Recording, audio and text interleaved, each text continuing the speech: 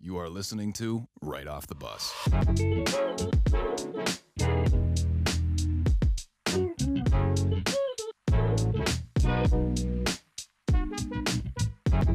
Hello, everyone, and welcome to episode 15 of Right Off the Bus. I'm Chandler Hutchison. That's Pat Mahoney, if I'm pointing the right way, if you're watching this on YouTube or checking it out somewhere else. But we got episode 15 coming to you guys. There's a lot going on, as always. Pat, we got the NCAA National Championship games. We got baseball opening weekend. It's back. We got some UFC news we need to dive into. But first, Pat, happy Easter, man. Happy Easter. I hope you had a nice restful Sunday. I hope you got a lot of food, maybe a little bit of candy, had a couple beers. What do you have going on? Yeah, happy Easter to you, Chandler. Happy Easter to everyone who celebrates it, that listens. I went to my girlfriend's grandparents for the Sunday, and it was a good time. And the best part about going there, well, it's always a good time anyways, just talking with everyone, drinking beers, whatever. I didn't have any IPAs, but the best part is I always get leftovers when I go there to my girlfriend's Nana's house, and they're straight from England, but they moved here 40 years ago. But they're you always think of English food not being great.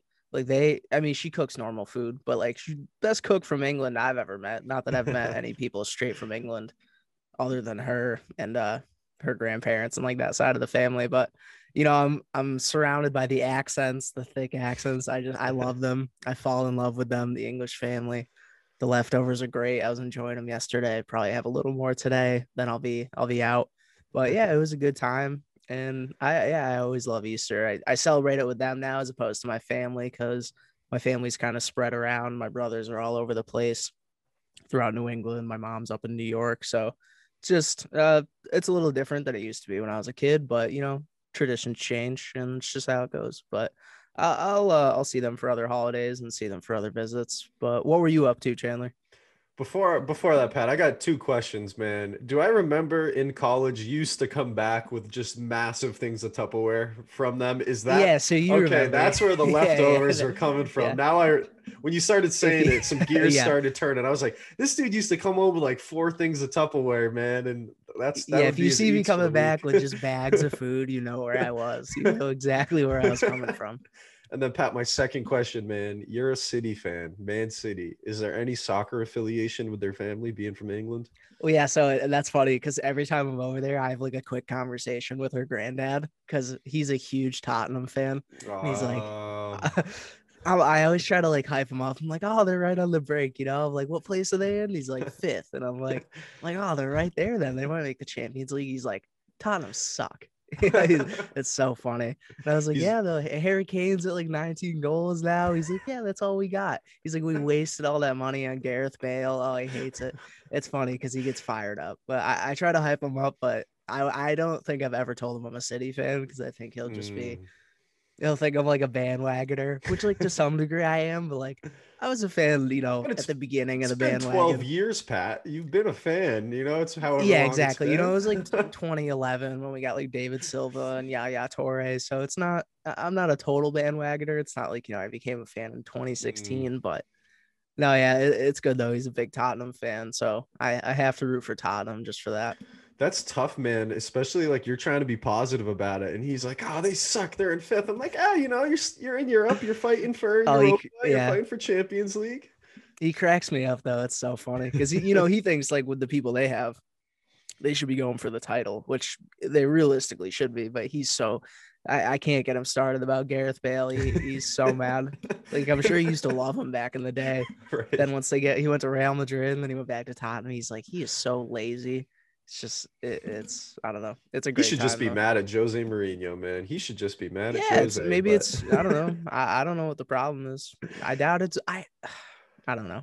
I don't think either of us have watched enough Tottenham, Pat. I don't know. Exactly. I can't even speak on it. But anyways, what did you do for Easter? I had 2 of my brothers here with their girlfriends. Mine couldn't make it. She was working. I got a brother and his girlfriend are in Colombia. So we had 7 of us, it was very nice, had Easter dinner. And I got my dog Maya at home, who's 7, broken back. She didn't move too well, but we had 2 puppies over, man. We had my brother's dog, Charlie. I gotta say this too, man. I love my brother and his girlfriend, but they are such nerds, bro. They're both bio teachers. They are both science nerds. They named this dog Charlotte Darwin. That Darwin's its middle name. Oh wow. They're calling it Charlie. They named it after Charles Darwin, man. Like, you let 2 nerds meet each other freshman year at college, and this is what's gonna happen. They get a dog named after Charles Darwin. Like, that is just that is wild to me. But then my other brother, his girlfriend brought her dog Nova over, so we had a couple puppies running them, man. We were eating, drinking, so no complaints, man. It was a good, happy Easter. All was well. All was well over here, Pat.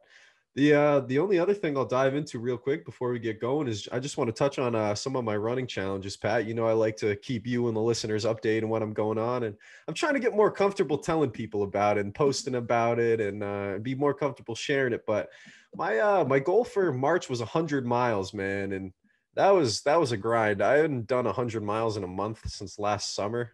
And I ran all 31 days of March. We did over 100 miles. It was like 100.15 because I was just trying to inch over that line and not have to do any more than I had to do. But it was a good month, man. You know, I got some great weeks, dude. I've been running like 120 something days in a row outside now. So I've been grinding, man. But we got some That's cool crazy. we got some cool running challenges coming up, Pat. And who knows? Who knows? Maybe a listener out there will come run with me on one of these. But April And did 11th. you Go ahead. Oh no, I was gonna say, did you join Joe Gizzy for any more runs? And are you taking any challenges from his book?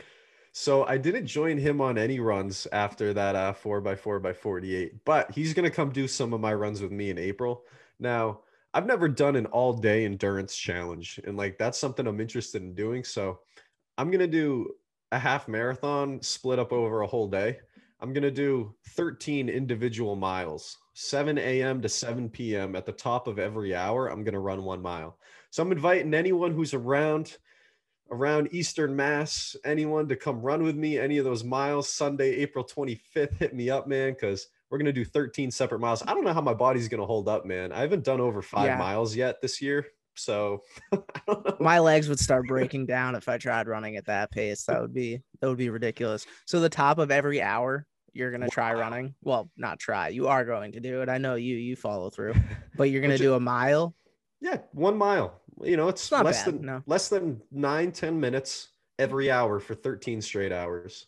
And then the last one's going to be a little bit longer. I'm going to have someone toss me a beer or shotgun after I finish the last one because I got to celebrate Joe Gizzy style. That's how he did it after his marathon. And then, Pat, the other running challenge I'm going to do this month, man, this one's going to kill me next week. I'm looking forward to it. I'm going to do 7 miles on Sunday, 6 on Monday, 5 on Tuesday, 4 on Wednesday, then back up 5, 6, 7 to end the week. So it ends up being, I think, 40 miles, 41 miles. I don't know. I haven't done the math out, but it's a lot of running, man. And a kid I haven't talked to, shout out Troy Kent. I haven't talked to this kid since high school.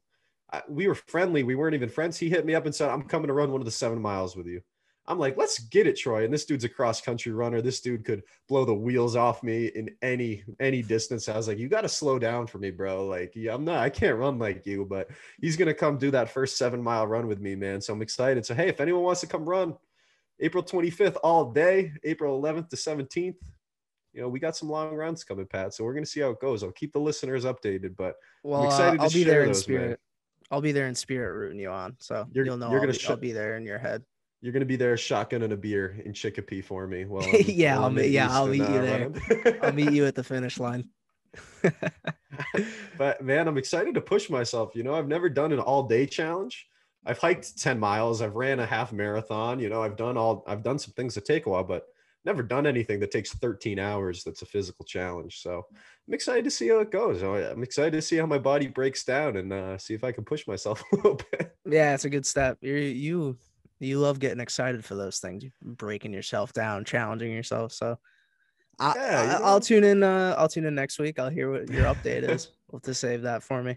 We're too comfortable, Pat. We're too comfortable with what we do every day, man. Got to get out of the AC and the heat sometimes, man. Got to get out. Got to get out and push ourselves a little bit. But Pat, Yeah, it's fair. enough about me. Like I said, I don't really like talking about myself all that much, but I'm trying to get better at it with all that, physical challenge stuff. But Pat, we're gonna dive into some headlines, man. And I know there's some pretty good ones that you want to start off with, man. And I will say, I was duped by one of these, so that's for sure. So if you want to dive into some of these April Fool's headlines, man. Yeah, well, so we had April Fool's Day, and although we are past that at this point now, it's always a great day in sports, and we just missed it last week, so I did want to cover it this week. But it's always a great day in sports. Like I love the Sports Center posts of just all the best pranks that they've done over the years. There's been a number of great ones. You see like Peyton Manning unscrewing the water bottle top, giving it to his teammate, then he like tells the camera to look over there. The guy just dumps water all over himself. So it shows you like they're not just athletes, they're people too. So I always love to see it. But anyways, some of the best April Fool's headlines that I saw, I could be missing some. You can post at me if you want, if I do miss any. But Brady bringing back the Montreal Expos, that was the first one I saw. So that was actually a team that drafted him, but he posted that he was going to be bringing them back in 2022. I don't know if he was going to be like part owner or what the deal was. He was just helping to bring him back. And I don't really know how that would work with the league, because what are there, 30 teams in the MLB? So there would be just a 30, yeah. an odd number, 31. So first of all, I feel like if you bring back one, you got to bring back two, because that just wouldn't work for well, I almost just said the East and the West, the National League and the American League. But that was a good one. Internet site said he missed the mark, but I thought it was pretty funny. There was like one they compared it to with another one. Bill Russell said he was making a comeback, and I thought that was pretty funny. Bill Russell. I'm not sure as many people really believed that one compared to some of the other ones. Oh yeah, it wasn't believable. Like it was just funny, but people actually believed Brady. Like I know Ariel Helwani was an Expos fan, and I know a lot of those Expos fans just became like Blue Jays fans by default. So they're probably kind of upset, but yeah, I don't know. I thought it was funny. But then another good one with the NFL, George Kittle. And he actually, he posted himself in a Jaguars jersey, and then that he was going down to Jacksonville. He said, "Oh, thanks, for all the love and support over the years to the Niners fans." And then he had like the Jaguars hashtag, and he was all hyped up.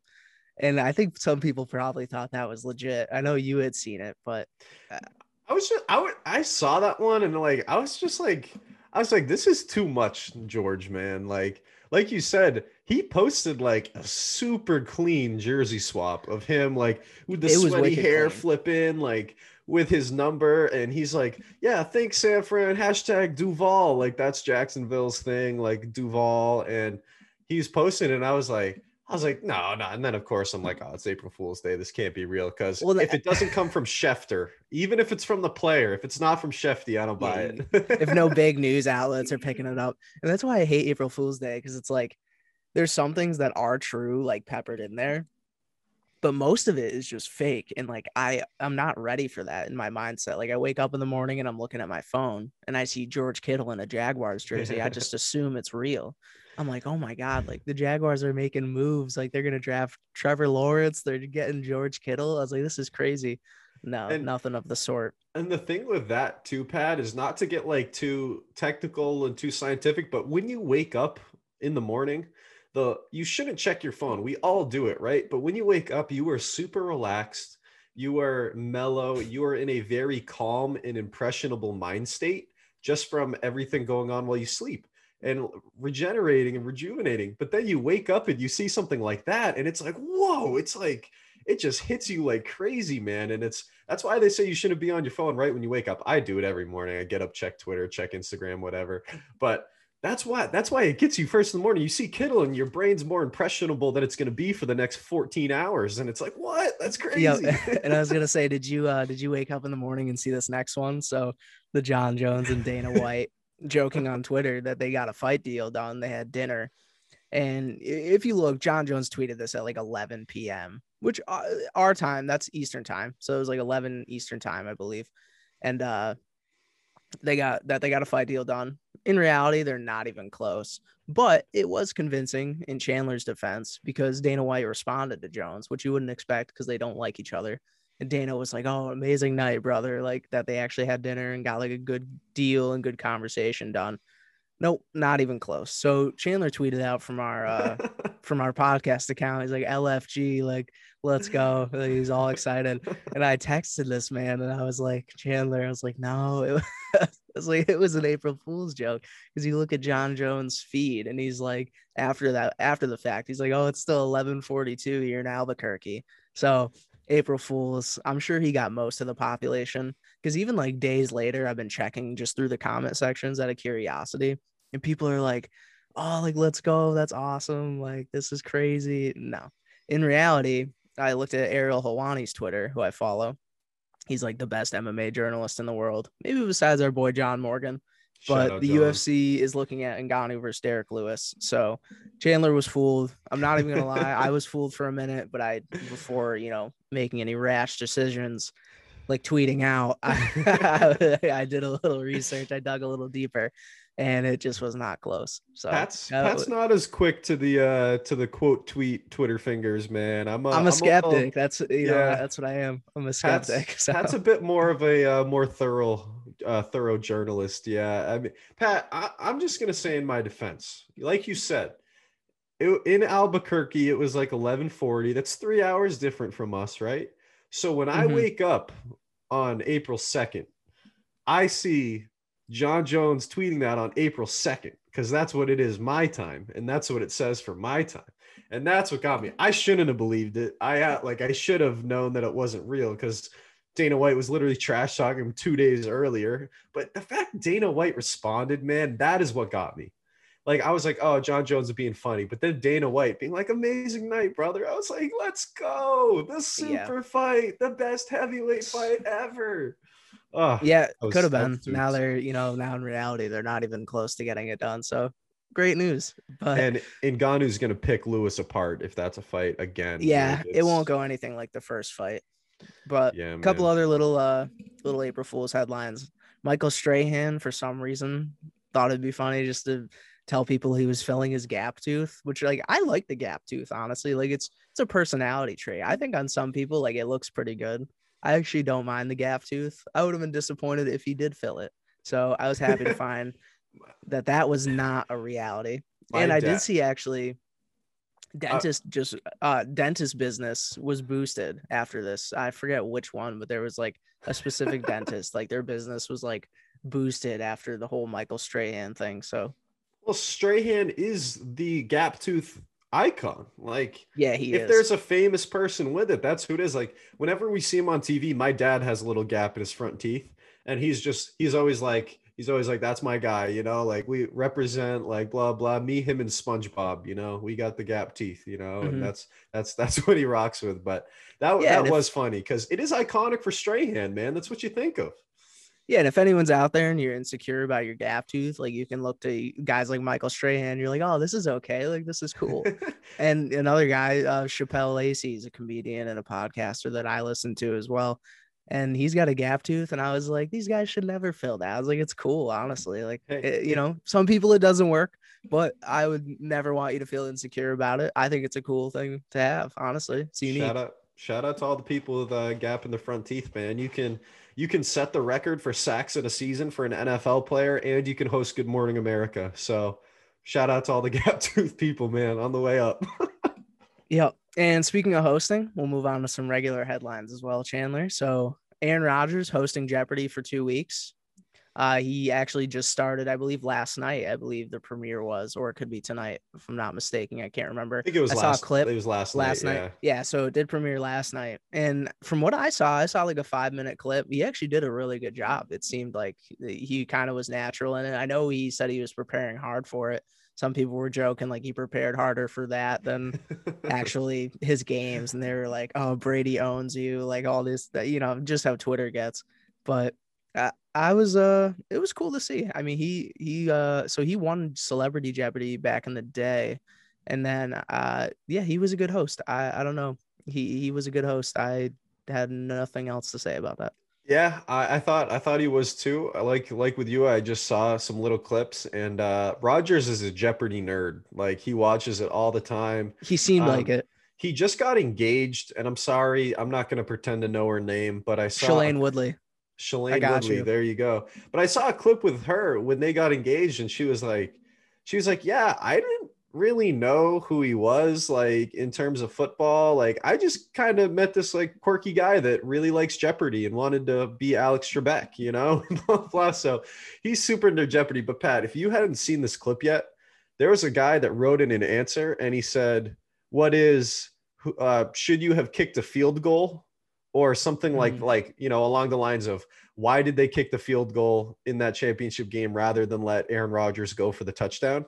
You know, that Matt LaFleur play that everyone talked about for weeks. How do you not trust Aaron Rodgers? And the contestant wrote in, what is should have kicked the field goal? And Rodgers just kind of looks down, laughs, and he goes, that is a good question, but unfortunately the incorrect answer. You know? Yeah, and so, I didn't know what the final Jeopardy question was, but I did see that answer, and honestly, I was like, "What is he talking about?" I couldn't remember what he was talking about, but you just refreshed my memory, so thank you. But it's funny that Rodgers openly on Jeopardy said that's a great question, being like, yes, why did my coach kick that field goal? Why did he not trust me to go win the game? And I loved that from Rodgers, being like, yeah, no, you're right. You're right. I should have been trusted to take it in my own hands. But hey, shout out Aaron Rodgers, man. 2 weeks of hosting Jeopardy, and I think it's going to be fun. And it's kind of a nice new side to see of Aaron Rodgers, you know. Yeah, it was cool. Again, like not just as an athlete, it was cool to see him like in another round because you don't see like athletes doing that much. I mean, you see them broadcasting and being an analyst on whatever, just any pregame show or postgame show, or even Tony Romo doing the commentary. But besides that, you don't see him anywhere else. So it was cool to see someone like him, and he was actually really smart. So I could see that he was a Jeopardy nerd. Yeah, and man, that's the same reason why I told you that Mike Vrabel helped me fall in love with sports, man. Seeing like if you hadn't listened to that episode, it was a great question about why we fell in love with sports, the athletes that made it. Mike Vrabel was my neighbor down the street, man. And just seeing an athlete outside of the arena, seeing a guy just be so nice and so genuine, even though he's 6'4", 260 and a beast on the field.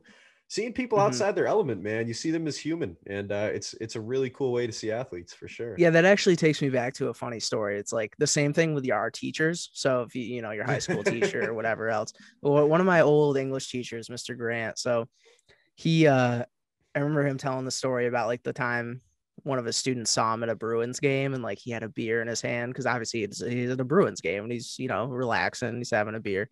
And his student just like was in awe, like couldn't believe it. Like first that he was seeing his teacher outside of the classroom, and like second that he was a normal person, and three drinking a beer. He was just like, oh my God.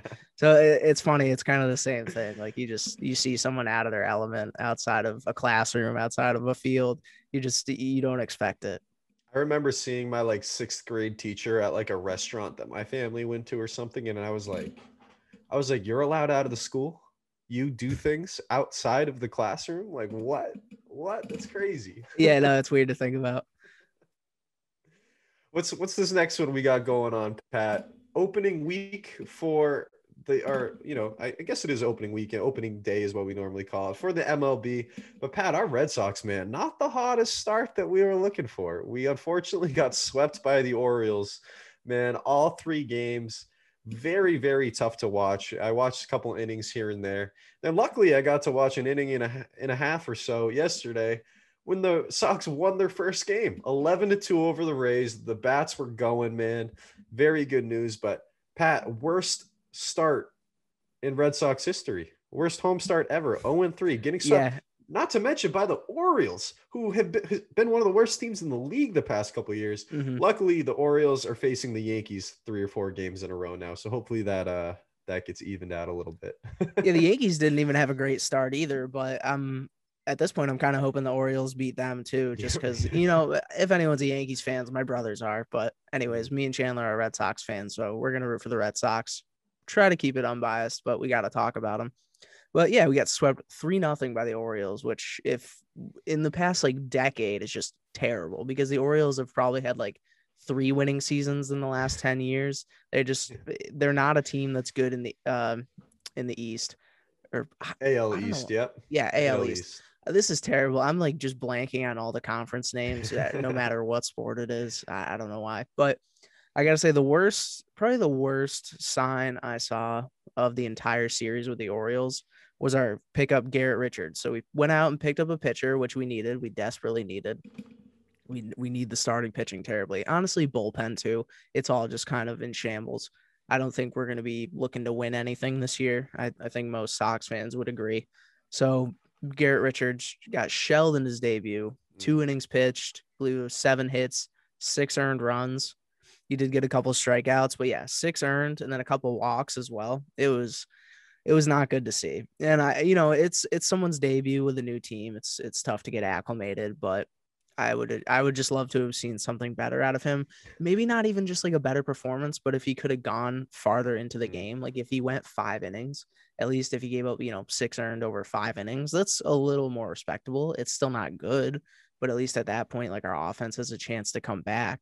But 2 innings pitched, 6 earned, that was probably the worst sign that I saw. So when you want your team to get better pitching, and then any new pitcher we pick up just gets shelled, it's like, oh, it's so frustrating. It absolutely is, without a doubt. And I don't have the numbers in front of me, but 2 innings, 6 earned runs, his pitch count was probably up near 70, for 2 innings, and simply unsustainable for a starting pitcher. Our bullpen's going to be busy this year, Pat. I think we're going to see with a bullpen that needs work too. It's like, I don't want to rely on our bullpen whatsoever, because we can't rely on our starters. Yeah, we can't rely on anyone.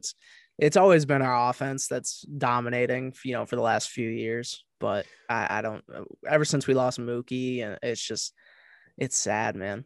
Then you got Rafael Devers making errors. It's like, I love the Sox, but I don't know what we're going to be looking at this year. We just need to hope for big years from JD, from Xander, from Devers, from Verdugo. We gotta lean in and root for these guys. But Pat, if there's anything that makes a baseball fan happy right now, and I think I can broadly say baseball fan, other than if you're in the great state of Texas and in the city of Houston, is watching the Astros just continue to get bullied all around the league, man. I'm loving it. I love just the shame tour that they've been on the past 2 years. We have people blowing up inflatable trash cans and throwing them onto the field. For anyone that doesn't know, Astros cheated, won a World Series, banging on trash cans to call out pitches, stealing signs, whatever. They're throwing trash cans on the field. Who are they playing? Was it the A's or the Royals? Yeah, they swept the A's, and now they're playing the Angels. But the A's like PA team and everything, dude, that they're announcing the Astros, and they start playing Before He Cheats by Carrie Underwood. The trolling is unreal. Like, this is what we need in baseball. It's like, we need this type of content. Baseball needs this. And I saw a picture this morning, Chandler, when I woke up, of a Angels fan literally with a broken arm. He had a cast on, and he was right at the outfield fence with a full-size trash can like attached to his front, and he had whatever drumsticks or something, and he's literally banging the trash can with a broken arm. I was like, that's dedication to trolling, and I love to see it. It was so you gotta good. Watch that. Oh my goodness. Yeah, I'll send you it when we're done recording. It was so funny. Oh, it's awesome. Pat, I'm telling you, this is why we need a Jamie like Joe Rogan has, dude, because Jamie, pull that up. We just need someone to pull it up so we can watch it, man. I'm telling you. We need a producer so we can pull up clips, everything. It's so funny. Jamie, pull up the centipede climbing through the rat's skull. Yeah, of course. You want to watch a pose? Yeah, whatever. But dude, I gotta watch that because that sounds hilarious. But yeah, I'll dude, send you it. The Astros basically faced no reprimands for cheating, for winning the World Series. Rob Manfred, the commissioner of the MLB, said it's just a hunk of metal. It's not that deep. Bro, this is the World Series. Like, Nick Castellanos just got suspended more games than the Astros did for cheating and winning the World Series, which we'll talk about later. But, man, I love seeing the Astros get bullied. They're playing well. They got a bunch of great players, obviously, but I'm kind of glad to see the trolling continue. And Rob Manfred's one of the worst commissioners in the game, so it's a whole thing. We'll add him to my fire Goodell list. We'll just start all the commissioners that should lose Manfred. Their jobs. All right, Pat, let's move on a little bit, man. We got some UFC news too. McGregor Poirier 3, that trilogy is going to be completed. UFC 264, man, in July. This is kind of the fight that we all thought was coming, right? Both of them Mhm. wanted it. The UFC wanted it. It's a good money maker. They've each won one. Poirier was dominant in the last match. McGregor's ego was hurt a tiny bit, even though he was being classy after the fights. What do you think about this matchup that the UFC just announced? Yeah, what was interesting was that Poirier turned down the title fight. So he was like, oh, I'm not going to fight for the title. I would rather do the trilogy with McGregor, wrap up that chapter of his career. And I don't blame him because it's the money fight. I mean, even though Right. McGregor's kind of slipped and he's past his fighting prime, really, I mean, he's really not past his fighting prime. It's just because he hasn't been active. That's what he said. You can't get away with being inactive in this fight game. And it's true because you look rusty. You can't make adjustments as quickly. Poirier ate him alive with the leg kick last time. But if you know anything about McGregor, he can make adjustments. I think he's gonna come out, and he actually did tweet out that so what he did for his UFC debut was that he moved to like a sister's apartment, and he literally just for 8 weeks straight slept there, went to the gym, trained, went back, slept, repeat, just every day. And he said he's gonna take the same approach this time. And I think he knows that like if he doesn't win this fight, it's probably over.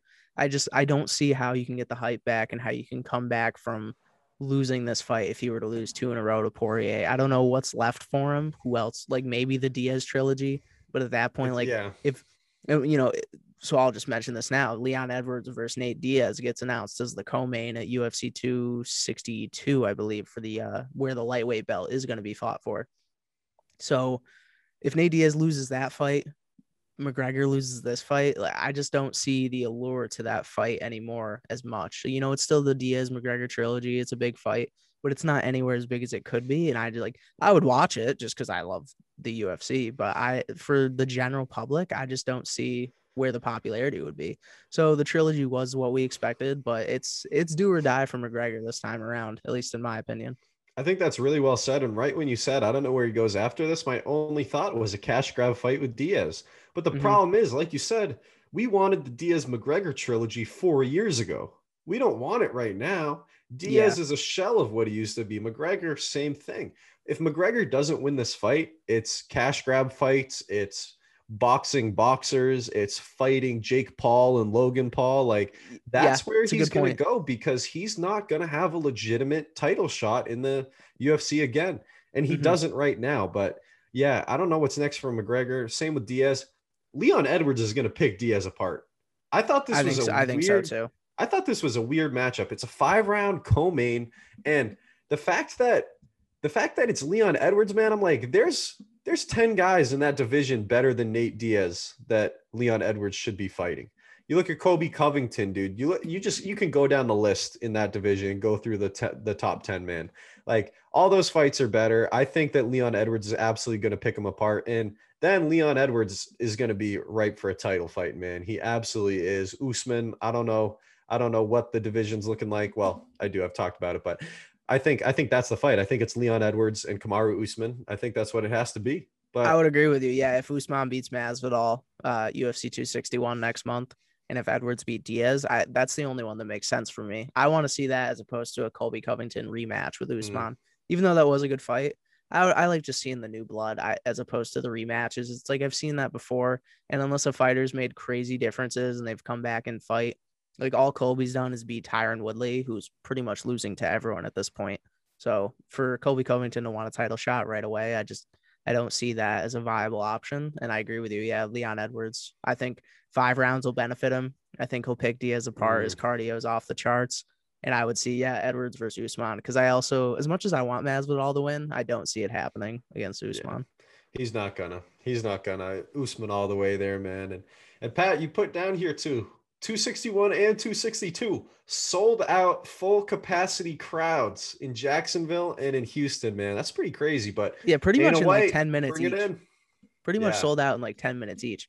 And that was the biggest part of their revenue. Well, not the biggest part. Their contract with ESPN, they get a ton of money. But for like the live gate that they receive for every, ticket that's bought, all the beer sales, everything like that, like it's a ton of money. And that was Mm. kind of hindering maybe like why they were so hesitant to pay fighters more. So maybe it'll benefit the fighters too to have a live gate because it's just so much revenue that they were missing out on. And now you get these big fights with actually a crowd. Like you're going to have a crowd for the McGregor fight at UFC 264, I'm sure. 261 in Jacksonville, Usman Masvidal. Then 262, the lightweight belt, which is a stacked card too. You got Edwards and Diaz. It's like there needs to be crowds for that, and I'm happy to see it coming back. You know, we got people getting vaccinated. It's like it's time to get back to normal life. I'm happy to see it. And if you're willing to risk it and go, like, I think that should be up to the individual person. Yeah, no, I don't blame you there. Pat, we don't get political on this podcast, and I don't think we No, are. we don't. I don't. No, I don't, and I don't think we are being political. It's just, hey, if it's open, people are gonna go, right? That's the way it is. And Pat, a couple more, man. Now this one could get a little political, but my man Paul Pierce, the truth. Paul, when you were working for ESPN, you cannot go on Instagram Live, smoke a bunch of weed, hang out with a bunch of strippers, show them shaking their butts. This man that lost his mind. It's crazy. And he lost his mind momentarily. ESPN and Paul Pierce have parted ways, as they put out. Yes, Paul got fired. He's already posting videos saying, I'm smiling, like bigger and better things. People are saying he's already going to be at Barstool. He's going to be hired by some other places. Like, call me. Yeah, man. Immediately. And they've been doing it. They've been hiring a lot of guys, but people are like, how could he get fired for this? Blah, blah, blah. And I'm just like, yeah, no, if I went on Instagram Live, absolutely faded, drunk, high, and I was posting videos of myself smoking weed, hanging out with strippers, while I have a wife and kids, my employer may fire me. There's a very good chance. So people that are surprised by this, stop being surprised. Paul knew exactly what was going to happen when he woke up the next morning, afternoon, or night. I don't know when he got up. When he woke up, but you're right. This was funny to watch. Like, people are commenting saying, this is why Paul Pierce is the truth. This is how he got the name. Yeah. Because as much as I like disagree with it and I thought it was funny, there's a million other people that did not think it was funny and that have kids who are going to see it. And they just like, one of the biggest athletes and biggest names in the entire sport of basketball and in the sports world has strippers all over his IG Live. It's like, I've never seen Paul Pierce in that light. And I thought he was like married. I'm like, where, like, does he have a wife and kids? Like, what is going on? I don't know, but Paul Pierce lost his mind momentarily. He does. Okay. That's questionable. And now Paul Pierce's wife is the first Google suggestion. Yeah. Julie Pierce, 3 kids, man. Brianna. Yeah, she didn't bring that on herself. I hope they had some sort of agreement in place. They're like, yeah, it's okay, Paul. Right. You hope that he has a hall pass and you hope they're in an open relationship. But Pat, that's not our business. We just want to shout out Paul Pierce. And yeah, we still love Pierce. We still love the truth. I for one, I thought it was funny to see. It was just bizarre. Like that was probably the last thing I expected to see on my feed when I woke up in the morning. And that's why it was so funny. My personal hope is that he gets hired by NBC Boston and he becomes a Celtics announcer, but I don't think that's going to happen. Pat, we got 2 more basketball headlines. We got a lot of headlines. We got a little bit of a different structure of this show, but we got 2 more headlines. Paige Bueckers, man, we've talked about her a couple times on the pod, point guard for UConn. First ever freshman to win the NCAA Women's Player of the Year in basketball. That's all it is. I just want to bring it up because people don't know. In women's basketball, you have to play 4 years. You have to be over 21 years old and play 4 years and be 4 years removed from high school to be drafted into the WNBA. So this is a junior and senior league, right? NCAA women's. Those are who dominate. It's Brianna Stewart. It's Tina Charles when they're seniors and juniors dominating. Paige Bueckers, freshman, first ever. When you're the first person to ever do something, it's significant. So I just want to say, shout out Paige and take a bow, Paige, because that is historic. That's incredible. Girls 18, 19 years old, dominating 21, 22-year-olds, best player in the country. Incredible. And it only makes sense that it's a UConn player, right? Like UConn women has just been the staple of women's basketball in college for years and years now. Like obviously the crazy winning streak years back over 100 games. I think that was they had Maya Moore at that point, right? Yeah. Yep. Yeah. So they had the legendary team with Maya Moore. Is crazy. But think about what Paige Bueckers is going to be like when she's a senior. Like it's scary to think about. I can't imagine that they don't win a title in the next 3 years. Like they have to, right? In the next 3 years, with all the recruits that they're going to bring in, you think about all the other freshmen want to go play at UConn. So you think about another Paige Buchers coming in there, like she's there as a junior, and then you got a couple other sophomore and freshmen who are not quite as talented, maybe, but like almost there. That's a scary lineup, and I think that team dominates either of the two teams that were just played in the championship game. Hey, I mean, they did lose to Arizona, but I do feel you. I do feel you. But I will say real quick, my dad's watching, like, I don't know if it was like the All-American, I don't know what it was, all the best high school players, 3-point shootout, this, that, the other thing. And he's watching the two final girls in the, best high school players in the country. They're the two best shooters. They both go into UConn. So the two finalists in the best high school 3-point shooting contest are both going to UConn. And it's like, all right, Paige, you got some shooters now. They all want to go to UConn. It's like, how can these other teams compete? It's always, it's always the Stanford, it's always the Baylors, it's always Arizona's always decent too. I mean, they were an underdog for sure, but all these like big named schools, that's where they just like, in women's college basketball, it's like the top teams just seem to have such an advantage in recruiting. It's crazy. Like it's not like men's college basketball and the trend we're seeing now, like that we've alluded to, like UNC's not getting the same guys they once were. Even Duke's not. It's like people are spreading around to, Gonzaga. I mean, Gonzaga is always good too, but Baylor has an amazing class, obviously, with the game they just put on. All these other schools, it's becoming more spread out and like the gap is closing. But I feel like in women's college basketball, it's like, if anything, it's just widening. Like you see these top teams just getting like the top of the top, just the cream of the crop talent. Yeah, and it's because they are less major programs and I totally agree with you. But hey, when UConn's been to 15 straight Elite Eights and however many Final Fours, I think 8 in a row or something, but it is incredible to watch what some of these teams do, especially with the recruiting. And then Pat, our last headline, just the women's championship. We just want to shout out Stanford. They ended up, phenomenal season. They were a 1 seed in the tournament. They're a top couple team. They're 31-2. They had an incredible season. They beat the Arizona Wildcats by 1 point. Shout out that Stanford program. Clearly doing some things right, and they'll be right back in it next year. So shout out Stanford for definitely Stanford again. Like they're always one of those top schools. Back when UConn was on their crazy winning streak, or even before that, like Stanford was always one of those Final Four, even just Elite Eight teams. Like they're always one of the top, top 6 teams in the country. Like Stanford has such a good program there for women's basketball. It's crazy. They're almost on that UConn level. Like they're right there. And they won this year. It's you can't win every year. And there's always going to be these other top programs like Stanford. Yeah, no, I'm totally with you. Pat, good time talking about all those headlines, man. Now we got to dive into some football. Continues to dominate some headlines, Pat. We got our good friend Connor Howe coming in to discuss that Sam Darnold trade, which we will dive into when we get Connor on the show, from All the Balls, a great sports podcast, our resident Jets analyst, Connor Howe. But first, Pat, we got to talk about this other potential rule change that you put down here. So if you want to start explaining that a little bit, we can get in. Yeah, so we mentioned how the 17-game season change got 17-game season now got passed. And along with that was also proposed the NFL international expansion.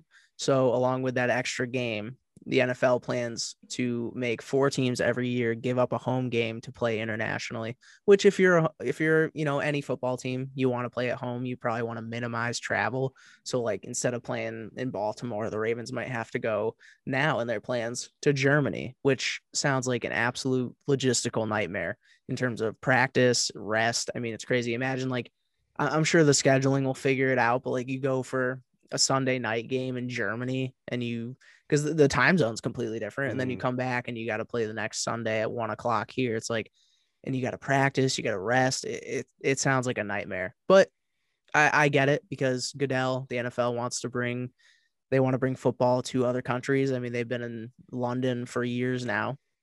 And I think they've had like up to 4 games a year in London now. They're pretty much up to that point. But now they're going to play in games in Germany and then South America as well. They said most likely Brazil, just because it's like the biggest country in South America. So it'll be cool to see. But I don't know how I would feel from like a player standpoint and a team standpoint. It's a lot more to figure out. But I get it from a business standpoint for sure, because Germany has a large English-speaking population. It used to have some sort of football league too. So there is like a set fan base kind of like I'm sure there are people that watch the NFL over there. So I think it's a good market to get into. And I totally get it from a business standpoint. But again, I don't know what your thoughts are, but like if I was a player, the last thing I want to do is give up a home game and go play in Brazil. It's just, I don't know. It's a lot to figure out. I absolutely agree with everything you're saying. And we talk about it all the time, Pat. Everything comes back to money, right? No matter what league it is, no matter what sport, even outside of sports, but we like to stick to our sports. We like to stay in our lane. But it all comes back to money. They're looking to make more Mhm. money. And it is weird. You bring up the logistics, and I think about a 25-man soccer team or a 15-man basketball team traveling. Not that bad. You got 25 players, you got some coaches, strength, assistants. Maybe you get up to 50 people. Yeah, it's NBA, manageable. you probably get up to 35, 40 people. But then an NFL roster with 52, 53, you got 15 coaches, you got 15 this, you got 15. You're flying 100 people around the globe for one of these games, man. The Yep. logistics would absolutely be tough. I And on don't two different teams too. Yeah, absolutely. And then, talking about some of these countries, Germany, I like the idea of it. I always remember Sebastian Vollmer, the big 6'9" left and right tackle for the Pats, was Hmm. German.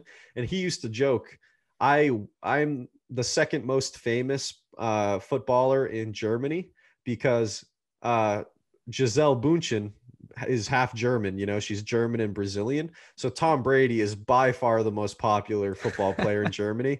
And he said, even though I'm German, everyone there has a Brady jersey. But then comes Sebastian Vollmer. So I think that, like you said, there used to be a football league there, large English speaking population. I think it could be fun. I mean, where do they go? Do they go to Signal Iduna Park and, play, where Borussia Dortmund does and have 80,000 fans?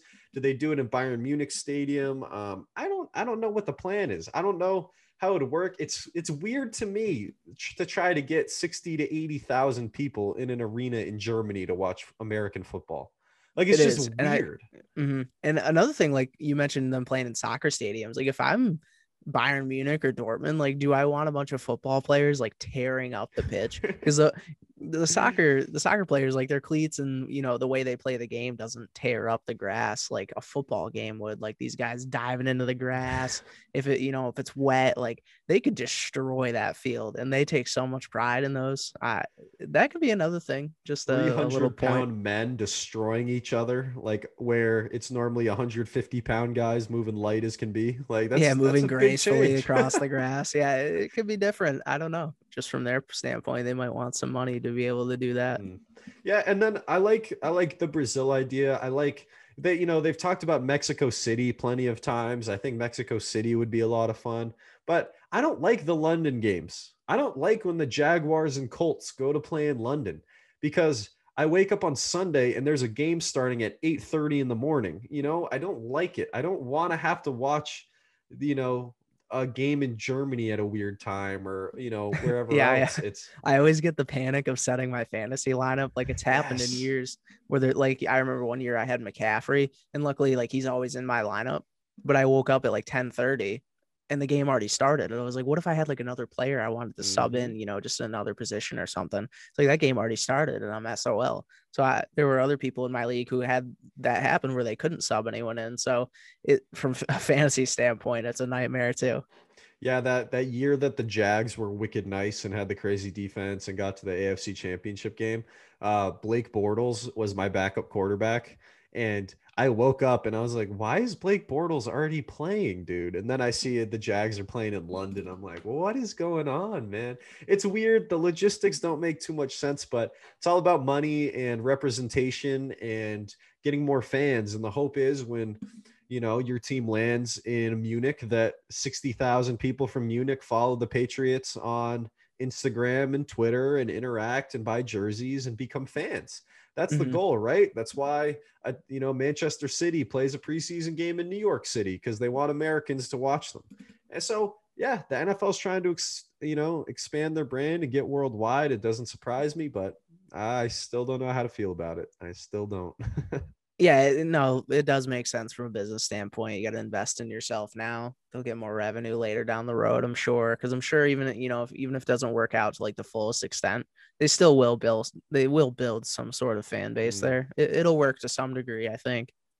I was watching Get Up, which has turned into my favorite show on ESPN, hosted by Mike Greenberg, and just has all the best panelists on it. But they were talking about who's going to win, because they were talking about some of the trades that happened in like a 2026 first round pick got traded, and they're like, who's going to win the 2026 NFL championship, the Super Bowl? And Dan Graziano said it was going to be like the London Jaguars or something. He's like, I think they're going to move over. I think Trevor Lawrence, but who knows? There might be an NFL team in another country within the next decade, within the next 6 or 7 years. It would not surprise me at all.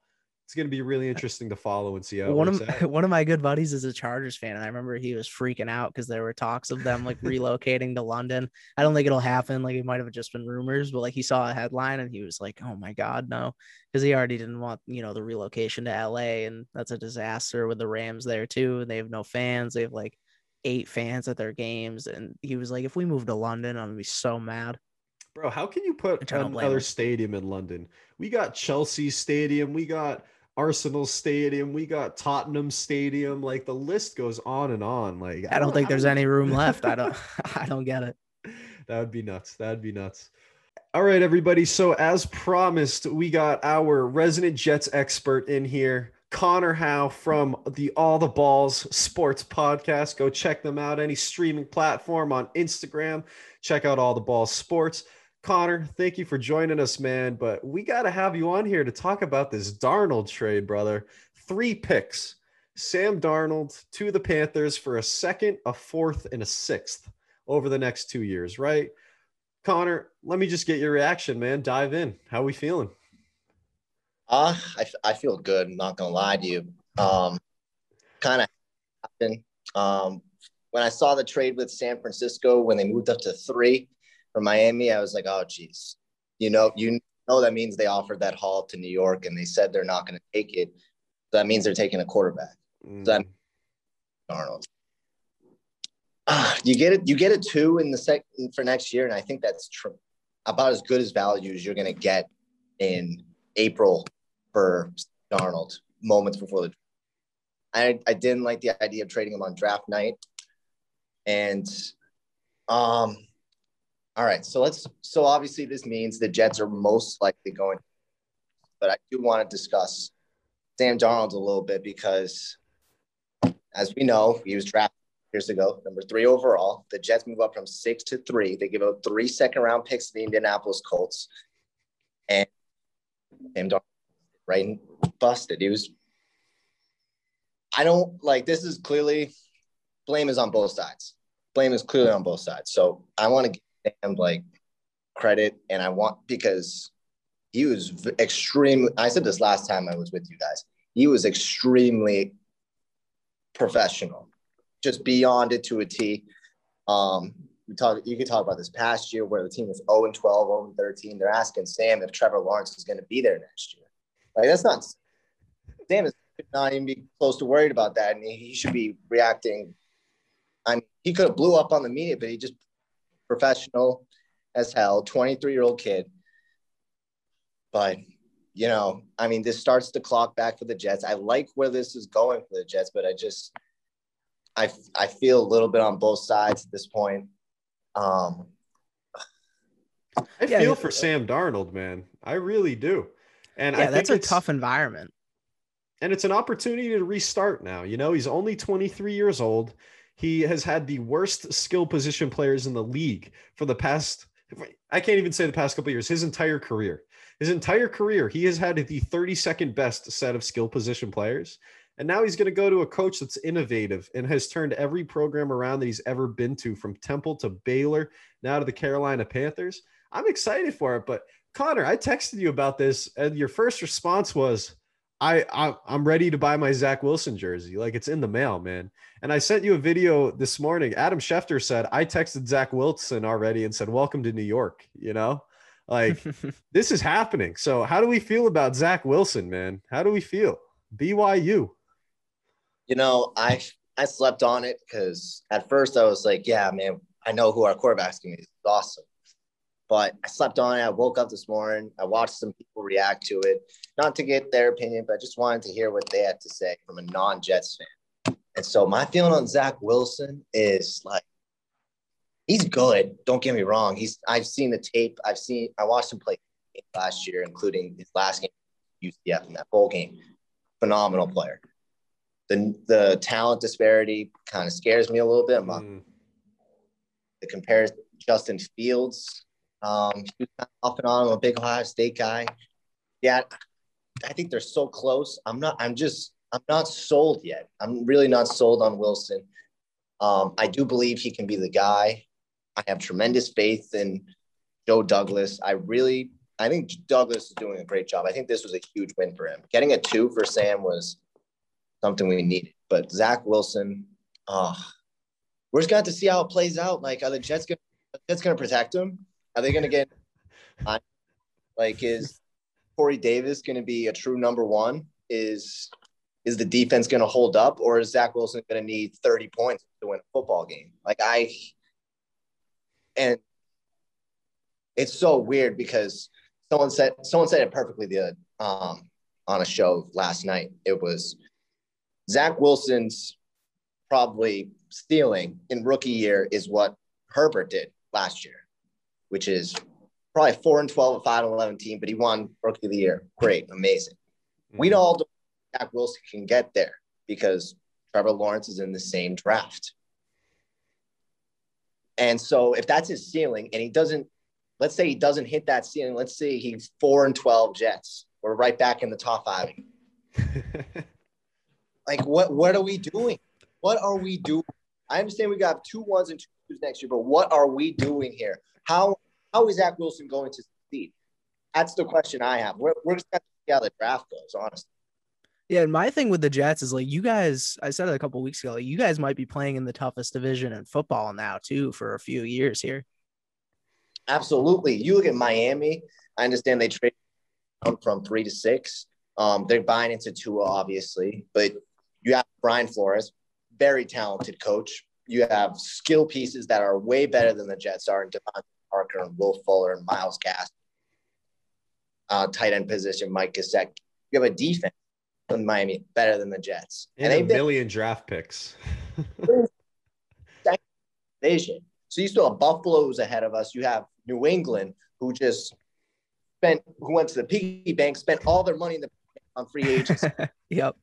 So like I don't know what's gonna happen. Like we have to wait for Mike to flail out, or you have to hope to God that New England doesn't get a QB this year, so that they cap out at 9 wins. And that's the big thing, because now the Patriots have by far the worst quarterback in the division, right?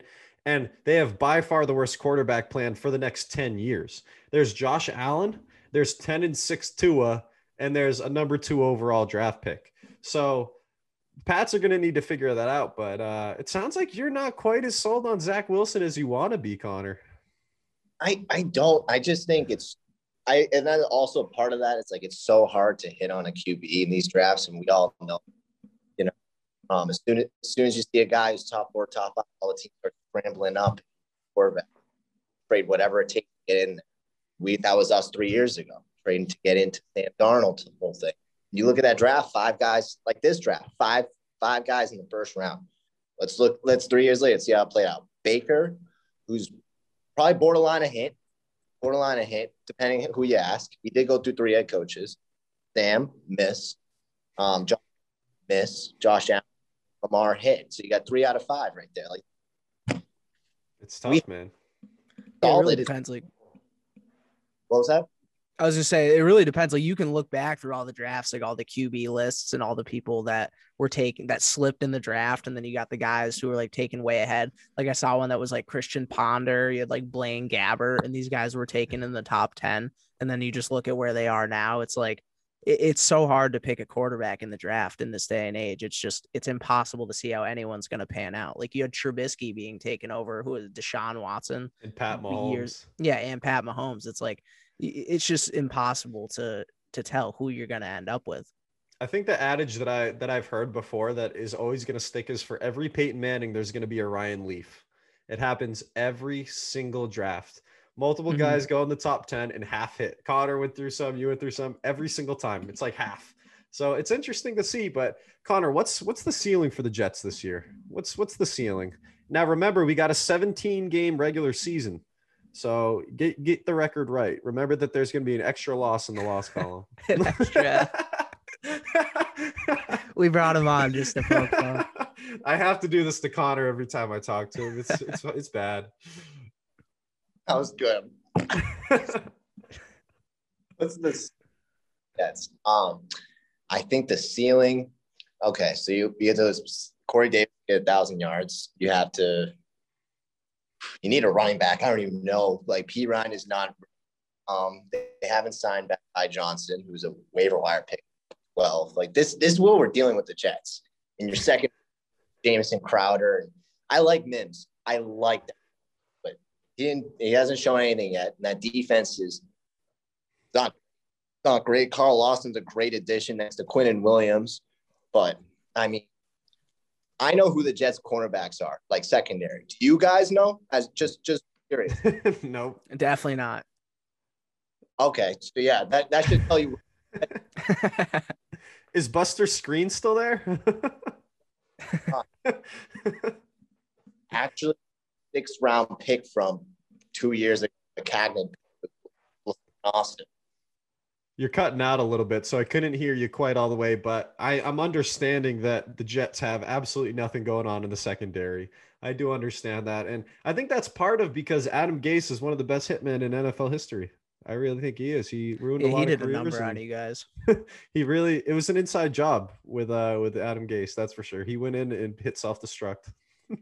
I mean, yeah, Gase's departure from Miami, like the Jets are following very closely. Great hill for draft another compile draft assets, hire a new coach this team from level 1. And they did a really good job because they hit on the coach. Huge thing. It's like second most important thing besides hitting on the quarterback. I like Robert Saleh. We'll see how he can coach, as a defensive-minded individual. I'm really excited, honestly. I thought he would get more free agents for us, but, I think Corey Davis and Carl Lawson are fine. To answer the question in the beginning, I think this team caps out at like 6 wins, like 6-11. Like, in my honest opinion, they probably get 4 to 5 wins. I just like this division is too tough. I understand, like, even if Patriots start Cam Newton at quarterback, that defense is drastically better than anything we have to offer. Our best player in the secondary is Marcus May. Safe for the joke. Let's on Austin.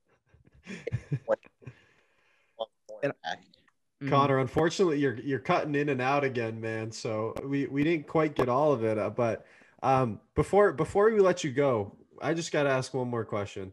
What does Zach Wilson have to do very quickly for you to buy a jersey? Like, what does Zach Wilson have to do? Man, you don't have to do much. He has to be the quarterback. Just show fun, man. I bought because I'm a sucker for it. I bought a Darnold jersey, week 2. Like I was ready to anoint him, and yeah, we know how that went. All right, man. So it sounds like it could be coming quick. Connor, thanks for hopping on for a couple to talk about that trade, man. And I know I said it when you hop on, but everyone go check out All the Balls. Great podcast. I can't wait to listen to this week's episode so that I can hear the full Darnold rant. I'm sure it's going to be a lot longer than the time we gave you. I'm excited to listen to it. Hopefully they give me a good 5 minutes. But it's going to be on Facebook or Instagram or Spotify, all that shit afterwards. We're gonna be recording Thursday at 8:30 if you guys want to check this out live. Otherwise, we'll come out on Spotify the day after. All right, word, man. We appreciate you coming on. All right, man. Thanks for having me. All right, thanks, Connor. Sorry for any technical difficulties we had there with our boy Connor Howe, but always fun to have him on to talk Jets. I hope I see him with a Zach Wilson jersey soon. Last time I was at his house in his basement, man, there was a Darnold jersey on the wall, and I was like, that's some commitment, bro. Like, that's some commitment. I understand trusting your rookie quarterback, but whew. Yeah, it did not work out the way it was planned. No, it did not. But Pat, we got to move on to a little basketball. A couple more things for us to talk about there, even though we did a bunch in the headlines. First, obviously, Pat, Final Four, man. You know, Baylor-Houston wasn't much of a game. Baylor dominated the entire game, so we know to touch on it. UCLA, the second 11 seed to ever get to the Final Four. The first time a first four-in team has ever gotten to the Final Four. And man, did they put up a fight against Gonzaga. This game was neck and neck the entire game. It was fantastic to watch. Best game of the tournament by far, in my opinion. I don't even think it's close. One of the best Final Four games ever. But Pat, you know, Timmy, foul trouble, in and out of the game, draws that huge charge at the end. And then, you know, little layup miss put back in by UCLA to tie it at 90. Jalen Suggs, man. Like 3 seconds left, steps over half court, banks in, runs over the table, hops up on the scorer's table, like saying, I've always wanted to be like D Wade or Kobe up on the scorer's table. What a phenomenal ending to a game. What were you thinking watching that, man, or seeing the highlights? That was incredible. It with Suggs, like right when you need your best player to do something special, he goes and does it. And that's what separates the good from the great, even in college. It's like he's going to be remembered for that shot forever, regardless of what he does in the NBA. I wish him all success. I hope he does well in the NBA.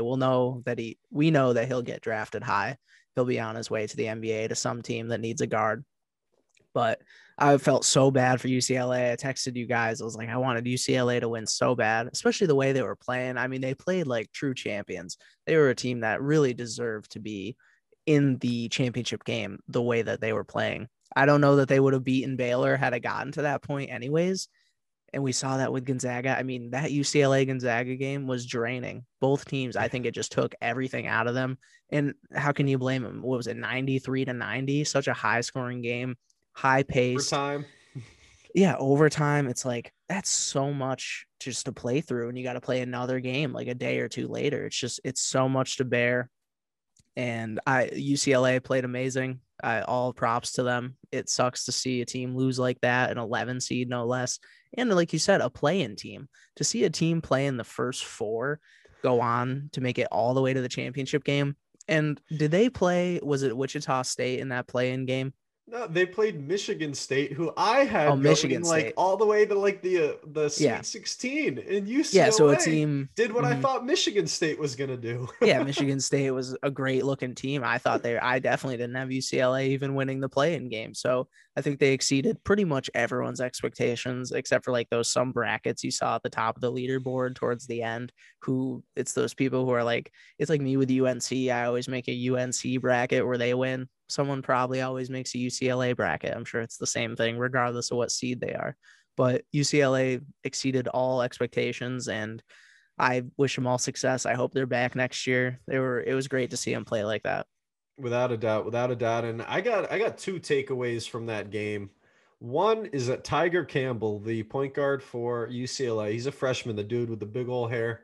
Dude, he was like in the 40s or 50s when it came to recruits this year in the ESPN Top 100. And I've been following him for a little while because I like to follow a bunch of the top guys. I like to keep an eye on them for us, of course. But dude, Tiger Campbell's stock was just through the roof as this tournament went on, and especially in that Final Four game.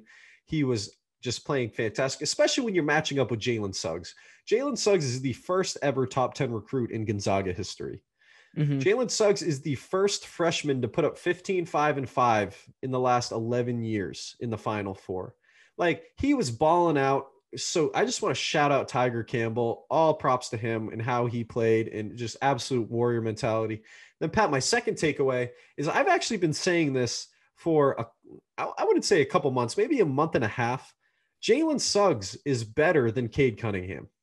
Jalen Suggs is the first pick in the draft. Cade Cunningham is not the first pick in the draft. Jalen Suggs does absolutely everything on offense, locks in on defense, 6'4", 6'5", big physical point guard, just absolute control all the time, never looks frazzled, had a couple bad turnovers here and there, but man, any team that gets Jalen Suggs on their roster, like, is just going to be blown away by this kid. I can't wait to see him in the NBA. Best player in college basketball, in my opinion. Yeah, he's got the personality and the attitude that you look for and the heart. Like, even in the championship game, like, he was the one who on the court was willing Gonzaga back into that game somewhat in the first half. Like, he was the guy that went on the floor. He was the one who was helping to get Baylor into foul trouble, a little bit of foul trouble. He was the one getting to the free throw line. Like, he was just playing with the most heart out of anyone on that team. And I think just based on that, even without all the skills he has, like, that makes your stock rise exponentially. Absolutely. And Pat, that championship game that we've mentioned a couple times, it wasn't a good game. Unfortunately, no, it wasn't fun. Unfortunately, Baylor was up 10 to 20 points the entire game. They end up winning by 16. Shout out the Baylor Bears, man. This is the first championship in the history of the men's program there. The women's program has had 4, Brittany Griner and some of the other greats to come through there. But this is the first for the men's team. And like we talked about it earlier, when you're the first at something at your school, your program, this to me legitimizes Baylor men's basketball as a top program. Like, definitely, you have to win a championship to be legit. Gonzaga is not a legit top tier program. Duke, UNC, Kansas, Kentucky, you have to win. You have to win, and this is what gets Baylor those top recruits. Baylor, because of this run, now has a top 10 pick in the draft, Mitchell. You know what I mean? Like, this legitimizes them. This means better recruits are coming there. This means they're going to be running the Pac-12. So shout out to Baylor. I'm excited for them. The team was bigger. The team was more physical. The team ran better. The team shot better. They were the best. They dominated the entire game. I'm looking forward to seeing where some of these players go and where this Baylor program continues to progress, because last year there wasn't a tournament and they would have been one of the top teams. So they've been waiting for this. They felt like they were ready, and shout out Baylor, man, because you're a top basketball program now. You've taken that next step, the Villanova step, the UNC step. You've done it, man. So shout out Baylor. Shout out Baylor for winning that game, even though it wasn't Baylor was they were one step ahead the entire game, and Gonzaga just looked drained. Like, even the announcers were saying it most of the game. They looked tired from that UCLA game. You could see the fatigue. They just were not as in it as they needed to be with dogs like Baylor. Like, Baylor was just, they looked so physical, just outplayed them in every facet of the game. And it again raises that question, like, can you trust Gonzaga in those big moments? And that's part of the reason I don't, is because they were 30-0, but they're playing not the best teams in the country all year. St. Like, they had never seen a team like Baylor all season. And that was probably the most physical team they've played, best all around skill, maybe besides UCLA, as hot as they were. But Baylor, just the way they played, it was unbelievable. And Gonzaga had never seen that type of play before this season. You could tell just in the look in their eyes, they weren't ready for it after the UCLA game. I think it would have been a closer game if they hadn't gone to OT in such a draining game with UCLA, but I still think Baylor would have won. I mean, I picked Baylor in my bracket that did well. I thought Baylor looked the best all tournament. They were clearly the team of destiny, and I could have seen it coming. And I don't know. I mean, if you're a Gonzaga fan, they played well. They played their hearts out. Jalen Suggs is awesome, but it wasn't all there. I don't think that it's going to be for a while. And the head coach really, I don't think Mark Few made any adjustments that entire game. Like, he was kind of just rolling out the same guys. I didn't see them make any adjustments to try and match Baylor. They had the zone defense going, which didn't work at all. Like, they were playing that most of the game, and Baylor just dominated. That guy Teague on Baylor at one point was just splashing. I mean, I think Charles Barkley said Baylor shot like 60% from 3 in the first half. I don't know what the second half numbers were, but it didn't slow down. They kept scoring, and Baylor just looked too good against the zone. And I don't think that Gonzaga made enough adjustments. And maybe that was part of the fatigue. Maybe the coach knew that, and he knew they couldn't play man. They would have been even more drained. I don't know.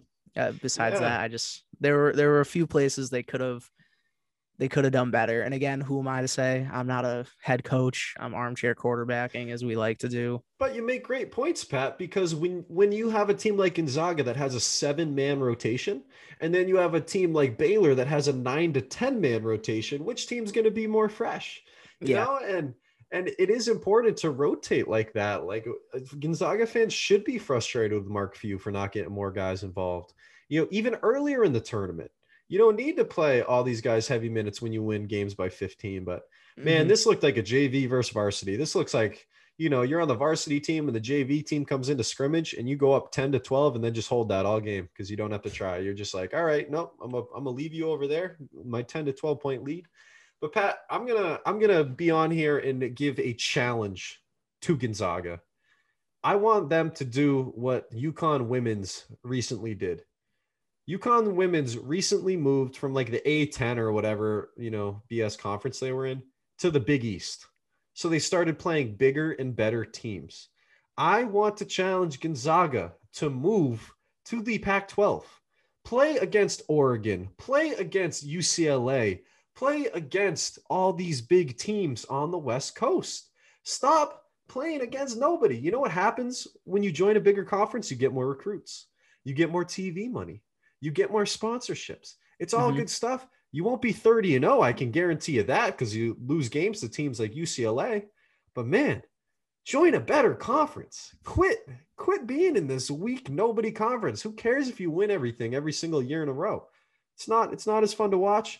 I think that Gonzaga needs to challenge themselves. I think they need to challenge their program and reset because they can get to the Final Four and Elite Eight every year if they want. If you never win, who cares? Who cares? Think anyone remembers Kelly Olynyk's Gonzaga teams? No. Kyle Wiltshires? No. It's not what happens, man. You need to win, move to a bigger, better conference. That's my challenge for Gonzaga, for, you know, all the Gonzaga execs and board members that listen to this podcast. I'm challenging all of you. You know, individually. Chandler. I'm going to call them out name by name. You know, I'm in agreement. They got to get that strength of schedule up. They got to play better teams throughout the year. And regardless, if you lose 6 games, I think you earn the respect of the entire nation because you're playing harder teams all year. And I don't think your ranking changes much. You're still going to be top 3, even if you lose 6 games, because you're playing some of the best teams in the country. And you're going to get some big wins that you've never gotten before. Fun fact about Baylor, this was their first ever win against the number 1 ranked team in the country. Gonzaga was still the AP number 1. Baylor was 0-8 against number 1s. First ever win. Wow. Shout out Baylor, man. Now, Pat, we got to get on to a basketball program that I don't want to talk about, but, you know, I guess we have to because it's sort of significant, you know, even though I got my Duke hat on over here. UNC, Pat, your boy Roy Williams, hanging up the shoes, man. Always rocking those fresh Jordans. He's hanging up the J's, man. Yeah. And I guess we should. But even you gotta give respect to Roy Williams, and you gotta give credit where credit's due.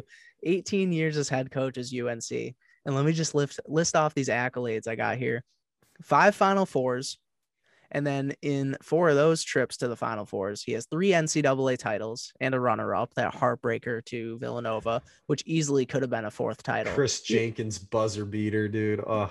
Yeah, right after Marcus Page hit that beautiful shot too. That was double clutch lefty. Yeah, that one stings in my heart. But also 3 ACC tournament championships and then 9-time ACC conference champions. And that's with a powerhouse like Duke as your opposition too. I mean, the ACC was one of the, for like throughout the 2000s and the 2010s, the ACC has consistently been one of the best conferences in college basketball. And for them to win 9 times in his 18-year tenure, unbelievable. 5 Final Fours as well. 3 titles alone is like just legendary. But we're going to miss Roy. He's got health problems. I think like just after the attitude that it's been for the last couple of years, team hasn't been doing as well. They haven't had as many good recruits. Roy's had health problems. I think he had like vertigo, collapsed on the sideline a couple times. He's an old man. Roy, it's time. Nobody blames you. Go enjoy your days by the pool. You've been paid. You are a legend of the sport. He's one of the best college coaches of all time. I'm so happy he went to UNC. I mean, he can't say enough about the guy. And you know what, for his replacement, Hubert Davis, I'm happy they kept it in the family. He's a longtime assistant coach of Roy. think 9 years now. He's been assistant coaching with Roy Williams. He used to play there under Dean Smith. I think he still holds the record for 3-point percentage, for like highest 3-point percentage shooting. So a guy who long time played at UNC, coaches at UNC already. I love the move. Obviously, we'll see how it works out. We'll see if they still attract the big names. I mean, clearly they haven't been in recent years with Roy, but the big names that we once had, Ty Lawson, Tyler Hansbrough, the Tyler Zellers, the John Hensons, the Marcus Pages. I mean, there's so many to list off. So I'm excited for UNC's future. I know it's been kind of tumultuous for the last couple of years, but I don't know, Chandler. Duke might have the upper hand. They didn't play well this year. I think Duke might have the upper hand for a few years here, but UNC will be back, and it's all credit to Roy for bringing that program where it is. What's unfortunate, Pat, is for you and I is that like Virginia has the upper hand right now, and like Virginia Tech and like Duke and UNC are kind of falling by the wayside. Obviously they'll be back and they're going to get recruits, and these will continue to be the two best teams in the ACC. But yeah, man, shout out Roy Williams. Obviously I'm a Duke fan, but a lot of love and respect for Roy, as Coach K has, and the entire Duke program. And obviously as an ambassador of Duke, I can speak for all of them personally. But man, like you said, 18 years, national championships under Dean Smith. Man, UNC's had the same two coaches for like 40 something years. Yeah, a long time. That's incredible. Dean Smith and his four corners offense all the way up to Roy Williams. And Roy's a Hall of Famer, all-timer. Shout out Roy Williams, super forward, 18 years. Hubert Davis, I love this pick, Pat. Some of the other people they were talking to, Jerry Stackhouse, who's coach at Vanderbilt, a lot of other UNC guys they kept in the fam. They talked about, they reached out to Brad Stevens. They reached out to Mark Few of Gonzaga. They reached out to Jay Wright of Villanova. And I love that they kept it in the family. And this was also Roy Williams' pick to replace him, reportedly. He said Hubert Davis. Now, I just got Hubie's Wikipedia up right here. My man, 50 years old. First of all, 6'5". I like seeing that. I like seeing a former tall player, man, being a coach. I don't like seeing these little dudes in this huddle with all these big guys looking like he shouldn't belong. Hubie belongs here. Now, North Carolina for 4 years, 20th pick overall in the 92 draft. He played 12 years in the NBA, averaging like 8-2-2. So good, solid rotation guy for 12 years. Played for a bunch of different teams, and then went back assistant coach for 9 years. This is a great career. This is a guy that has been around. This is a guy that can get his players to championships. This is a guy that can get his players to the pros. What do people want to go to Duke and UNC for? They want to go for that 1-2 year stint, win a lot of games, win the ACC tourney, win a championship, and get a high draft pick. No one, there's like 5 programs that put players into the pros like UNC does. Like, it's very limited. So the recruiting power is there, man. The mystique, the aura, the Michael Jordan, it's all there. I'm excited for Hubie Davis, man. And I hope that he's successful, because nothing's better than seeing a 1-point Duke UNC game. And that's all I ever want. I want good competitive games, and I want a Duke UNC matchup in the tourney, Pat. It's never happened. Never once. So hopefully someday Hubie and Coach K can get there. Now this just scares me thinking, Coach K's on the way, man. He's in his 70s. He's like 74 or something. Coach he K might be looking to get out soon after this season too. If there's any more like that, he might be with Roy. Yeah, man, he was petty this year. I'll tell you. Coach K had a bit of an attitude problem this year. So, but hey, man, shout out Hubert Davis, shout out Roy Williams, Hall of Famer. It's nice when active guys are already in the Hall of Fame, like Roy Williams. There isn't a discussion. He's already a Hall of Famer, which is great, So absolutely. Shout out Roy Williams, man, and shout out that UNC program getting back on track, hopefully. All right, Pat, not as many listener questions this week, but we still got time to answer a couple. Got to get them in. So, Pat, first one from my boy Brett. Is Rob Williams going to carry the Celtics to the promised land? Now, I don't think this means this season. I think this is just kind of, is he a key contributor upcoming? And man, he has the potential to be the third best player on this team with how he's been playing. He's had some games like 20 points, 9 rebounds, 8 assists, bunch of blocks, man. This kid, if he can figure it out, he's only like 23, 24. If he can figure it out, Rob Williams is the Celtics starting center. and he's a championship caliber starting center if the trajectory continues to go where it's going. Well, we can't seem to trade for a big, and Danny Ainge doesn't seem to want to sign any big name big. So I think he might have to be just for the sake of, he might have to be the big of the future. But I think with the right development under Brad Stevens, I think he can get there. I don't think he'll ever be, a superstar, but I think in terms of what the Celtics need for the way the team is structured, I would say that I think he has the potential to be. I'm not totally sold at the moment, but I would say we'll see over the next year or two where his development heads. I don't know why he couldn't be Bam Adebayo of last year. Like Bam's going to keep getting better and Bam's going to be an all-star. And he was, but there's a lot of Bam in his game, man. He's a great playmaker too. I'm excited to see it. Now, Pat, this is from Jimmy McQuaid, man. Got a great question from him last week too. Jimmy wants to know, should college football move to an 8-team playoff bracket? I think 1,000% yes.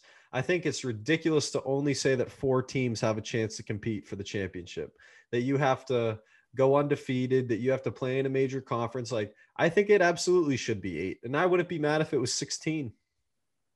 I agree. I actually really like that proposition because I never got the 4-team thing anyways. I never really understood it. And I don't think 4 is enough. And if you're the NCAA, I mean, they seem so money hungry as it is. Like, why wouldn't you go for an 8-team tournament? I think it'd be cool to see, just even if it's going to be Alabama in the freaking championship game every time. You never know what the other team might be. And I'm just kidding. Alabama might get beat, but in an 8-game format, I think that would be exciting. I would love that. That's actually a great idea. Yeah. And I don't think it is cause for like crazy upsets or anything. Like when you look at March Madness, you have the 1st and the 64th best team playing, what's going to happen. If you have the 1st and 8th, that's upset city potential, man. Like you'd be a lot more upsets. I think it'd be fun to see. And Pat, last listener question, only doing a couple today. It's from our girl, Meg Ahern, back at Westfield, the voice, man. Shout out, Meg. Hope everything's going well. She wants to know, Pat, chicken tenders or chicken nuggets? I guess it depends where you get them. I think tenders, though, because even tenders, like, they can almost be considered boneless wings, too. Like, Wings Over, our favorite spot as Westfield State students. Like, that's the place to get food from.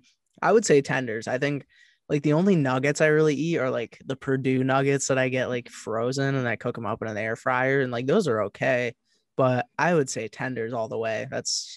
I think that's an easy one for me.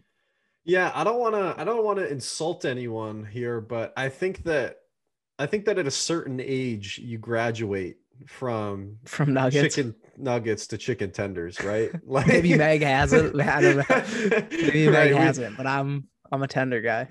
And that's the thing. Like, I feel like chicken nuggets are great for kids, man. But at a certain point, you need more. You need bigger, thicker pieces, dude. And no doubt. Like, yeah, man. If I'm going frozen, I'm going chicken tenders. If I'm going out and getting a basket, I want chicken tenders and fries. Like, if I'm going, like you said, boneless wings, those are basically tenders too. I'm going tenders, man. I'm going tenders. If we're talking breading too, just to get really into it, like nuggets usually have that thin breading, whether it's even like a McDonald's McNugget or like a Purdue one. But if you get a tender, like it's usually crispy and like thicker breading, which I like more. So that's just another reason I would go tender. Dude, I'm totally with you. These are the important questions, Pat. These are the questions we need to be asking. And that's when people are going to have to let us know what they think. But Pat, we got to wrap up the show soon, so we're going to move on to what we've learned. But as always, we got to get a quick word from Book Thinkers. So you guys know, but if you read personal development books, you guys got to check out Book Thinkers. This is a company that's helping you every single day to, they're dedicated to helping you achieve more, live better, and it's all through books. They're going to help you connect with new books, new mentors. The list goes on. You're going to achieve more. You're going to live better. So please type in Book Thinkers on Instagram. Go check them out. They're up over 118,000 followers now. Search bookthinkers.com. Check out their podcast that drops every week. Check out the IG for content all day, every day, especially if you're into personal development and nonfiction books. But now, Pat, back to what we've learned. And I'm excited for yours, Pat. So why don't you tell me what you learned this week? So if you didn't catch any MLB this week, if any of you didn't watch any, you didn't hear about it on ESPN, the Reds and the Cardinals had a benches clearing brawl. They called it a brawl. It was like, where's the brawl? Like there was almost no fighting. There was like a shove. But anyways, so a couple days prior, Nick Castellanos on the Reds hit a home run, and he showboated, as it's like almost a custom now, and it's exciting to see. And people on the Cardinals didn't like that. And then you fast forward to a couple days later, first pitch of Nick Castellanos at bat, Cardinals pitcher drills him with a fastball. It was coming like upper too, which is when the players get kind of dicey about it. So he did a good job protecting himself. I think it hit him like right in the arm, and they had like an elbow guard anyways. But so they clearly, maybe not clearly, it looked like they were trying to pitch at him. They're really good at hiding it, but I think those players know. So that happened. And then you fast forward to later in the game. Nick Castellanos was on third. Wild throw into the outfield. Castellanos scores. He slides into home. There's a little pushing at the plate. Nick Castellanos gets up. He's pumped up. He just scored on a wild throw. I would be pumped up. I just scored on a slide into home. Screams in the pitcher's face. Pumps his arms. Yeah, he flexed. Yeah, and pitcher did not like that. Yadier Molina definitely did not like that.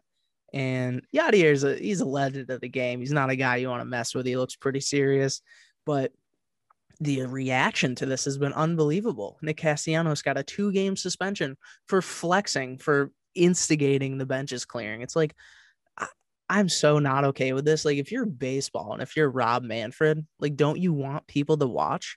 And in that case, don't you want the excitement? Like, baseball needs more excitement. And I mentioned this earlier in the episode. They need more excitement. They need more guys like Nick Castellanos. So that's what I've learned, is that you can't punish these guys like that, because it's going to make players not want to show any emotion. Like, do you want robots just playing baseball, or do you want like people with personality? You want these young guys coming up.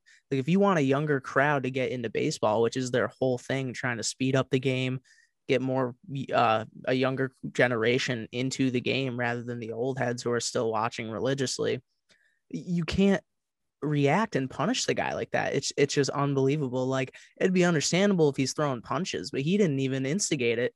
He literally did that, walked away, and then got pushed from behind. So he wasn't even the one that instigated like the fighting. Like, he didn't initiate any contact. And for him to get the 2-game suspension, it honestly blew my mind. And like, it's not the direction that the MLB needs to head in. Like, if that happens again, I would just love to see no punishment whatsoever, unless people are throwing punches, which, like, in that case, yeah, okay, someone's got to get suspended. You can't have that. But in terms of emotion, like, what do what kind of behavior does that promote? It's unbelievable the way they reacted. Rob Manfred should get suspended for 2 days. Yeah, give him a 2-game without suspension. pay. Yeah, and they had some new guy in there, some new guy to the role who's like doling out the punishments, almost like a vice principal. I don't know if he was trying to prove a point by being new. I don't know, but I couldn't agree with it, and I can't imagine many baseball fans under 30 agree with it either. I was thinking that too, Pat. I'm like, sitting here as 2 young baseball fans, man. Like, you're just not going to let the players be excited. You're not going to let the players be happy when they score. Yeah. Like, a diving play at the plate where you're diving head first trying to get home, and you can't be excited when you get up. It's pathetic. I couldn't agree with you more. I think you did a really great job. After you just got thrown at earlier in the game too. It's like, and then people get mad at the showboating on home runs. It's like, come on. It's like, let people want to see the bat flips. People want to see the slow trot to first. Like, it's just, it's unbelievable to me. And we're not going to suspend the pitcher that intentionally throws 95 at a guy's shoulder and head, right? No, because it's like inconclusive, right? No, it's ridiculous. It's absolutely ridiculous. Shout out Nick Castellanos. We need more of you. We need more of Bryce Harper. We need more of Fernando Tatis, man. We need more of those guys bringing energy to baseball. I'm all for it. Pat, what I learned this week, man. So this is mostly, I haven't even finished it because it's 3.5 hours, but I am just absolutely blown away by this Joe Rogan and Francis Ngannou podcast. I knew a bit about Francis Ngannou and all of the unbelievable things he has gone through in his life, but listening to him detail his 14-month journey from Cameroon to France, being out in the middle of oceans on rafts, getting pulled out of the water by the Moroccan Coast Guard and army, and just the absolute trials and tribulations and beatings that this man took to try to get to a better life. what I learned is just the utmost respect for Ngannou. And I already had 100% respect for him. I love the guy, but man, it is through the roof learning what he went through as a 24, 25-year-old, only having been boxing for so long. And man, what does he do before he even gets famous? He's building gyms and sending gym equipment back to Cameroon so the kids can lift. And he's just such a great guy. He goes back to the sand mine that he used to, work out as a 10-year-old boy, shoveling sand all day in the trucks. This dude is just one of the best people on the planet. We talk about him, the baddest dude on the planet, the scariest dude on the planet, one of the nicest, He's one of the really, most gentle, one of the most, English is like his fourth language, and just listening to him speak and articulate, and man, unbelievable. I would recommend anyone to go listen to the Joe Rogan podcast with him. Just ultimate respect for Francis Ngannou and everything he's done, and heavyweight champion of the world, man. It's pretty incredible. Just shout out Francis Ngannou, man. That dude is next level in every aspect of his life. Every single one. It really is funny. Like if you only watch his fights, you're like, wow, this guy is mean.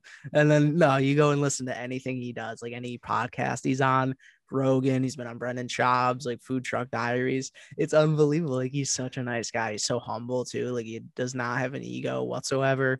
It's crazy where he's come from. So yeah, I would definitely encourage everyone to go listen to something of his that he's been on and just listen to his story.